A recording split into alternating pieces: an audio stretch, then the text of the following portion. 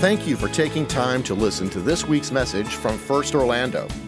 You can find even more content, including video archives of this and other past messages, at firstorlando.com. And if you're in the Orlando area, be sure to visit us sometime soon. Now, enjoy this podcast from First Orlando.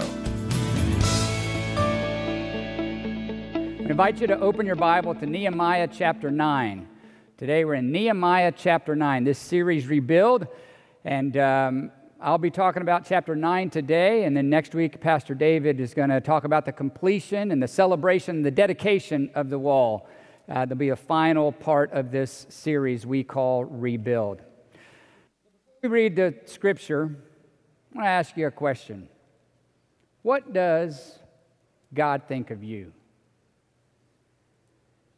Not uncommon for me when I'm meeting with people. In fact, I might even say this is the most common. When people come to meet, they want them to prayer, or they have a question about their life, or they want to talk about something that happened to them. It seems to me that the question behind the question, what they really want to know, what they're really asking, is what does God think of me? Is God mad at me? Is God pleased with me? Is God frustrated with me? Has God lost his patience with me? Have I surprised God by the things that I've done or the things that I've not done? What does God really think of me? I think that's a question that this narrative that we look at today is going to answer. And we're just going to pick a few verses that kind of draw us a picture or paint us a picture of what's happening in this chapter. And we know from a couple weeks ago that they've completed the wall. They actually have finished the construction project. And yet the book continues. You see, in the passage that we read last week in chapter 8, there's actually a transition that happens because Nehemiah is going to be seen less, and somebody else is kind of taking center stage, and it's Ezra. Ezra was the prophet. He actually was a scribe, but he had the role of a prophet or priest in these moments. And so it's the outer work, the work on the outside had been completed, but the inner work in people's hearts was just beginning. And that's a transition. Chapter 8 is like a pivot point. We go from all the focus on the construction that Nehemiah was in charge of to the actual reform of the people, which Ezra became the leader for. And if you want to get, by the way, a more complete story of the entire narrative, you should read the book Ezra and Nehemiah as one. It's actually one narrative of what happens in that time. And so when we transition from Nehemiah in the construction project to the internal project, we move from this structure and physical to the spiritual. And we move from external, something that's on the outside, to something that's internal.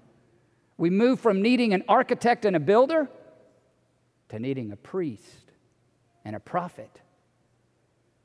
And we kind of see this transitions happening, and we can look for clues as we examine this. What does God think of me? And how they responded in these moments give us a picture into that and a clue into that. And you can kind of get a sense for what the people are feeling, like the outside has been fixed, but the inside hasn't. We all know this to be true, that reform takes more than fixing things on the outside. It takes fixing things on the inside. If you're recovering from any kind of addiction, and maybe you find yourself there today, you know that an important part of that is to create structure in your life to get the substance out of reach, to put it away, to get it in places that you don't have access to it. And then create new schedules for yourself that don't put yourself in vulnerable times. And then you have to maybe change your friend group that you have so you stay away from. So the external structure is really important, but without the internal reform, without the change on the inside, you probably won't last. And we also know this to be true, that maybe you're here today, maybe you've come to church today, or maybe you're watching today, and you've tuned in because you know this to be true, because externally, you've got a job, you're making good money, you've got a family and kids, You got the possessions, a house and nice cars, and you get vacations, and on the outside, everything looks great. But on the inside, you're empty. And you know that just the external doesn't provide for us what we need.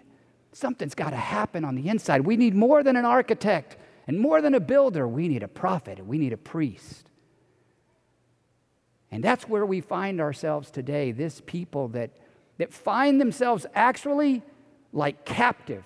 In fact, I want to draw your attention to verse 36. If you just look quickly at verse 36, chapter 9, verse 36. And here's what it says. Behold, we are slaves this day in the land that you gave to our fathers. That's what they're saying to God. They're saying, we're slaves this day in the land that you gave to our fathers to enjoy its fruits and its good gifts. Behold, we are slaves. The people of Israel were there, and they built the wall, and they had everything in place on the outside, but they were ruled by a foreign king. They were slaves in their homeland. You ever find yourself being a slave in a homeland? Like everything should be good, because if everything's on the outside, but on the inside, I'm captive. I'm a prisoner. I don't feel free. And how is this story kind of structured? Well, here's the way Chuck Swindoll says it this way in his great book written many years ago. He says this: the whole chapter 9 is first starts with a look up, and then a look back, and then a look in, and then a look forward. And today, we're going to look primarily at two of those, the look back and the look in. And these two are confessional in nature. It's people making a confession. And confession it's kind of a Bible word. We use it as well in our everyday language, but it is a very meaningful Bible word, but it has a simple meaning. It means just acknowledging what is true. So saying, hey, we know this to be true. And the people do that. They look back and acknowledge truth. They confess what is true, and they look inward at themselves, and they acknowledge truth. And as we do that, as we read or as we see, and I'm going to point out several scriptures, but as we see it, we're going to uncover a truth about us and a truth about God that helps us understand, what does God think about me? The truth about us that this reveals is that we can run from the plans of God. Their confession reveals we all can run from the plans of God. Verses 7 through 31, it's the bulk of this chapter is this look back. They're recounting their history, and they acknowledge their failures. In fact, it's almost like a pattern that it goes through. 3 times it acknowledges, they say, we've failed. Through 3 times they do this. And I want us to look just at the highlight of these verses. So if you look first at verse 16, it says, but they and our fathers, listen what they're confessing, what they're acknowledging. They acted presumptuously, and they stiffened their neck, and they did not obey our commands. And then in verse 26, same kind of narrative, a different situation, but same response. Nevertheless, they were disobedient, and they rebelled, and they cast your law behind their back, and they killed your prophets. And then verse 29b, the second part of verse 29 says, and yet they acted presumptuously and did not obey your commands. They turned a stubborn shoulder. They stiffened their neck, and they would not obey. You kind of get the gist of what they're saying? We have failed you over and over again. Each of these narratives are a different time in the Hebrew history. And the pattern goes kind of like this. God blesses them. And then the people enjoy the blessing of God. And they forget where it comes from, and they begin to sin. And then they suffer, and they repent, and God graciously responds. 3 different times in this chapter, it has that same narrative over and over again. And they acknowledge their failures. You know, there's something very powerful about acknowledging failure. It's powerful, especially in our relationship with God, with naming what our failures are, saying them out loud and saying, God, I have failed you here. It's an important aspect of spiritual growth. Can I tell you also, it's an important aspect of human relationship as well. Confessing what we know to be true, saying it out loud. But we're too often, we want to pretend like it didn't happen. I'm particularly drawn to verse 26. It has this phrase, they kept the commands of God behind their back, is what it said. They put the commands of God behind their back. What does that mean? It means like they turned their back to the book, turned their back to the law. So that, if something's to our back, it's not obvious, we don't see it. It's what they did to the commands of God. You know, we do that, especially at this time of year, by the way. We're all prone to this, because what do a lot of people do in January every year? They diet. It's like the number one diet month of the year. At least for a month, I'm going to be on a diet, people say. But you know what they do? What we do is we take the bathroom scale and we hide it. Right? We put it in a closet or behind a door. We put it where we don't see it. Because if I don't see it, maybe I don't have to deal with the truth.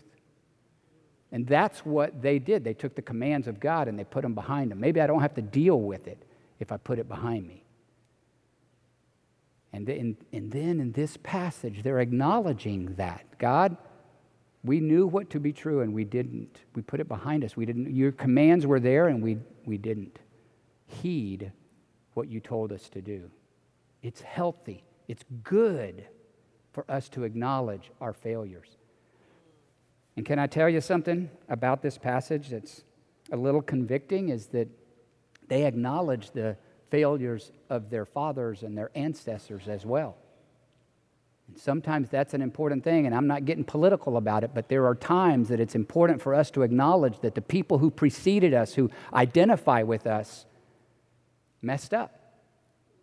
Chuck Swindoll says this: a realistic view of the past can provide the very best perspective on the present and can suggest ways to ensure a better future.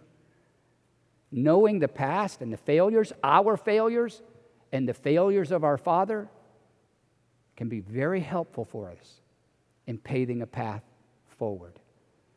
So verses 7 through 31, they're looking back and acknowledging their failures. Verses 32 through 37, the next little section here, 32 through 37, now is the look in.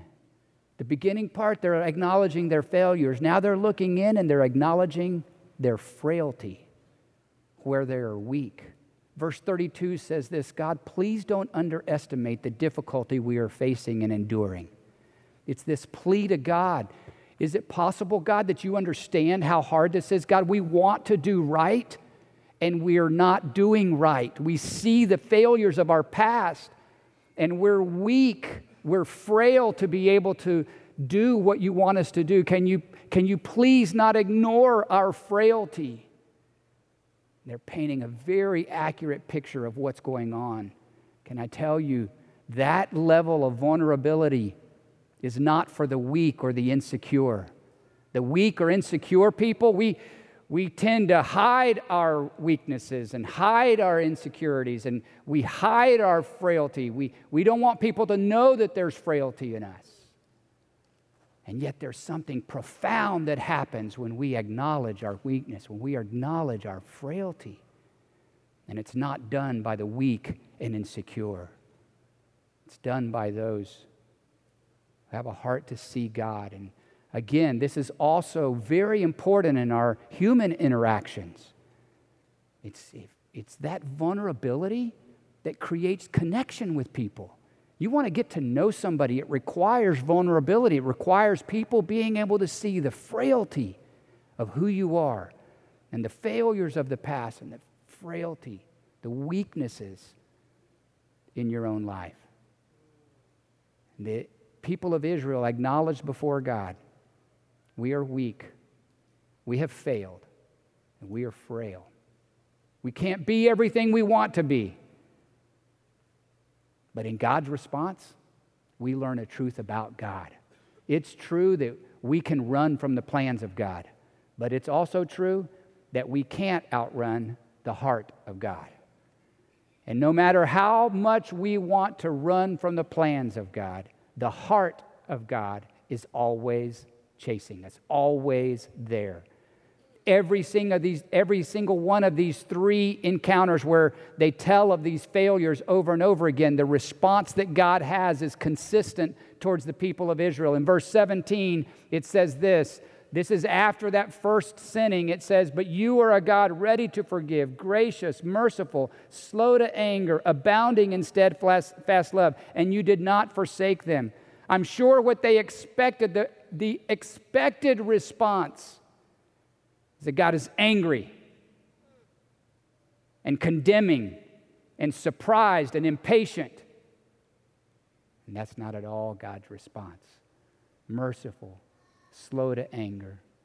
In the next one, it says, "According to your great mercies, you gave them saviors who saved them from the hand of their enemies." You rescued them when they abandoned you, God, you rescued them. And then the next one in verse 31, "Nevertheless, in your great mercies, you did not make an end of them or forsake them, for you are a gracious and merciful God." No matter what we do, no matter where you've gone, no matter how far you've run from God, His response to you is slow to anger, full of mercy.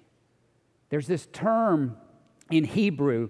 It's a beautiful word. We don't have an equivalent in English. It's the word hesed, H-E-S-E-D. I want you to say it with me. Hesed. Say it one more time. Hesed. It's a very important word, very meaningful word. It's full with meaning. And the best way we can describe it in English, it's a covenant word, and it means unfailing, steadfast love. It basically means this. It's God saying, "I won't break my vow even if you do." No matter what we do, God is saying to us, "I love you no matter what." And that's the way He loves us. You ever wonder what God thinks of you? Do you wonder what God thinks of you? You know what He thinks of you? Hesed love is what He has for you. No matter where you are, no matter what you've done, no matter what brought you here, no matter your background, your nationality, your language, anything about you, God sees you with hesed love. No matter if you break your covenant with Him, He will not break His covenant with us. He loves us with hesed love. It's hard for us to understand it because we don't use that kind of love with each other. It is the way that He views us.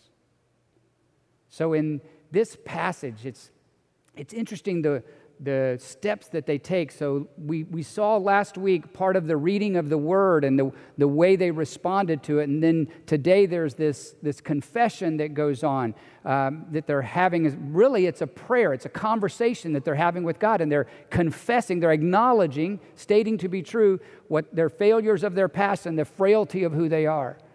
And somewhere in there, they're actually reforming and establishing for the first time in a long time these feasts that God had set up that were ways for the Hebrew people to acknowledge God and to celebrate His goodness with them.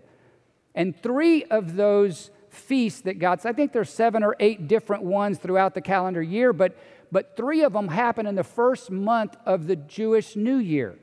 And the first one is called trumpets. And it's where they blow a shofar, a ram's horn, as a part of the celebration, and they eat sweet food to celebrate the goodness of God. And that happens for like 10 days. And the last day of the Feast of Trumpets, and by the way, it's a party, it's a celebration. But the last day of the Feast of Trumpets is the Day of Atonement. The Day of Atonement, we could call it the Day of Reckoning. The Day of Atonement is when the people acknowledge and pay for their sin, for what's happened. They confess all their sin. And so there's some who say, we don't know exactly how it falls in the timing because they were reestablishing everything, but there's some who say that this chapter 9 may have aligned with this Day of Atonement of them giving some sort of account for their sin. And you know what they would do on the Day of Atonement, the Day of Reckoning, is that the high priest would come into the Holy of Holies, the place that was reserved only for this day of the year. And he would come into that Holy of Holies, and there is the Ark of the Covenant, a box with the commands in them. And on top of that box is a seat. It's called the mercy seat. And the high priest would take a innocent, spotless lamb and sacrifice it, kill it, and take the blood from that lamb and sprinkle it over the seat, the mercy seat, so as to say the blood of this lamb is paying the price that we can't pay for the sins that we committed. And we're placing that blood on the mercy seat. And then they would take a goat, and they would take that goat, and the priest would verbally confess the sins of the people to a goat. And then they'd send that goat into the wilderness, so as to say, that goat's taken all of our sin with him. Do you know what they call the goat? The scapegoat. That's what a scapegoat is. He's taken our sin with him. And into the wilderness he goes. And then, a few days after that Day of Atonement, when they've acknowledged their sin, and they've paid for that sin with the sacrifice of an innocent lamb and his blood sprinkled over the mercy seat, and the scapegoat has left with our sin, and then they have what they call the Feast of Tabernacles. We talked about it a little bit last week. Tabernacles is another word for tents or booths. And they gather as families in these tents. They have a 7-day camp out in tents. I'd love it. My wife would hate it. Right? 7 days in a tent, celebrating the goodness of God, that I don't have to carry my sin anymore. It's gone. Just with that scapegoat, out went my sin. There's a season of rejoicing with trumpets. There's a season of mourning with atonement. There's a season of rejoicing with tabernacles. Can I tell you, that's exactly where we are today. How does God view me? With hesed love. So much love that his son became that sacrificial lamb, so that once and for all the sacrifice is paid. And it doesn't matter what I bring to the table. It doesn't matter what wrong I've done, what frailty I have. His blood covers everything for me. And sometimes it's hard for us to believe that God actually loves us with hesed love. Dane Ortland says it this way: it takes a lot of sermons and a lot of suffering to believe that God's deepest heart is merciful and gracious and slow to anger. Some of you today, it's hard for you to believe that God would love you with hesed love. Could that be possible? Could he really love me that way? Even though he knows what I've done, even though he knows my weakness, even though he knows my frailty, could God love me that way? A few weeks ago, I was invited to speak for Celebrate Recovery. Celebrate Recovery is a program that happens here on Tuesday nights. We could all benefit from Celebrate Recovery, all of us. It's a program that helps people who have acknowledged a hang-up or a habit or a hurt that they want to process through and walk through. And I knew what I was going to encounter. I've been there before and I've seen, but I wasn't prepared for it. I don't know that I ever will be. When I walked in, the first person who stood up to kind of give the welcome, they stood up, they said, "Hey, my name is," and they told their name. "I'm a grateful follower of Jesus Christ, and I struggle with," and then they began to name what they struggle with. I struggle with pornography and alcohol and whatever else they struggle with. The next person that got up to sing, "Hi, my name is," and they told their name. "I'm a grateful follower of Jesus, and I struggle with," and they began to name the things that they struggle with. I stood up to preach. I don't know that I've ever stood to preach and I felt more receptivity from an audience who was willing to say, "Here's where I am weak." I wasn't prepared. I said, "I don't know what to say. I don't know. What do I list?" And I said, "Hey, I struggle like all you do. I've not done as good a job as identifying it as you have." I told that to my team that I work with closely every day. They said, "Well, you should have asked us. We could have filled in the blanks for you." Can I say to you today, my name is Danny. I'm a grateful follower of Jesus Christ. And I struggle with fear, with anger, with insecurity, with not being the dad, husband, granddad that I want to be. I struggle not being who you desire for me to be. But you know what I find? The Hesed love of God. Given to me and given to you.